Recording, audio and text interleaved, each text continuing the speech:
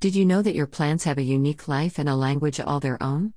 A plant responds to the individual who cares for it. Here are a few ideas to help them flourish. They have a great sense of direction.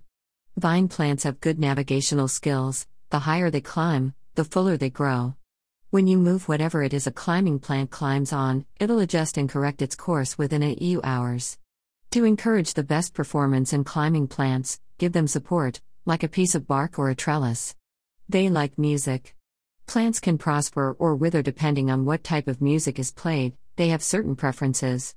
Loud music can stunt their growth, while classical or soft rock promotes it. They seem to love East Indian music. Touch your plant. Did you know that plants have evolved to respond to contact? Outside, there's always wind or an animal rustling through them. You can keep household plants strong and healthy by just lightly brushing them with your hand as you pass by. Did you know that plants have evolved to respond to contact?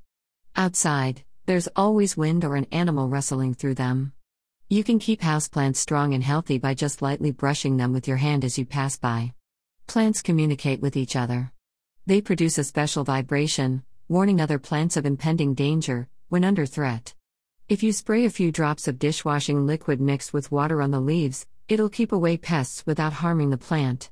They have internal body clocks that's regulated by light and the temperature. If you're growing plants indoors with artificial light, be sure to switch off the light at night.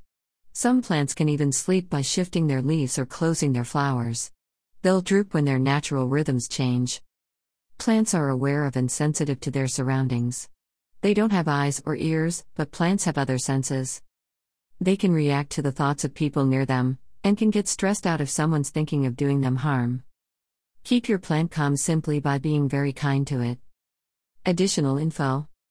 If you're using the regular tap variety to water your plants, be sure to let it stand overnight to allow any chlorine to dissolve. Many plants hate chlorine. After boiling pasta or vegetables, save the water. Let it cool down, then feed it to your houseplants. The nutrients will help them grow.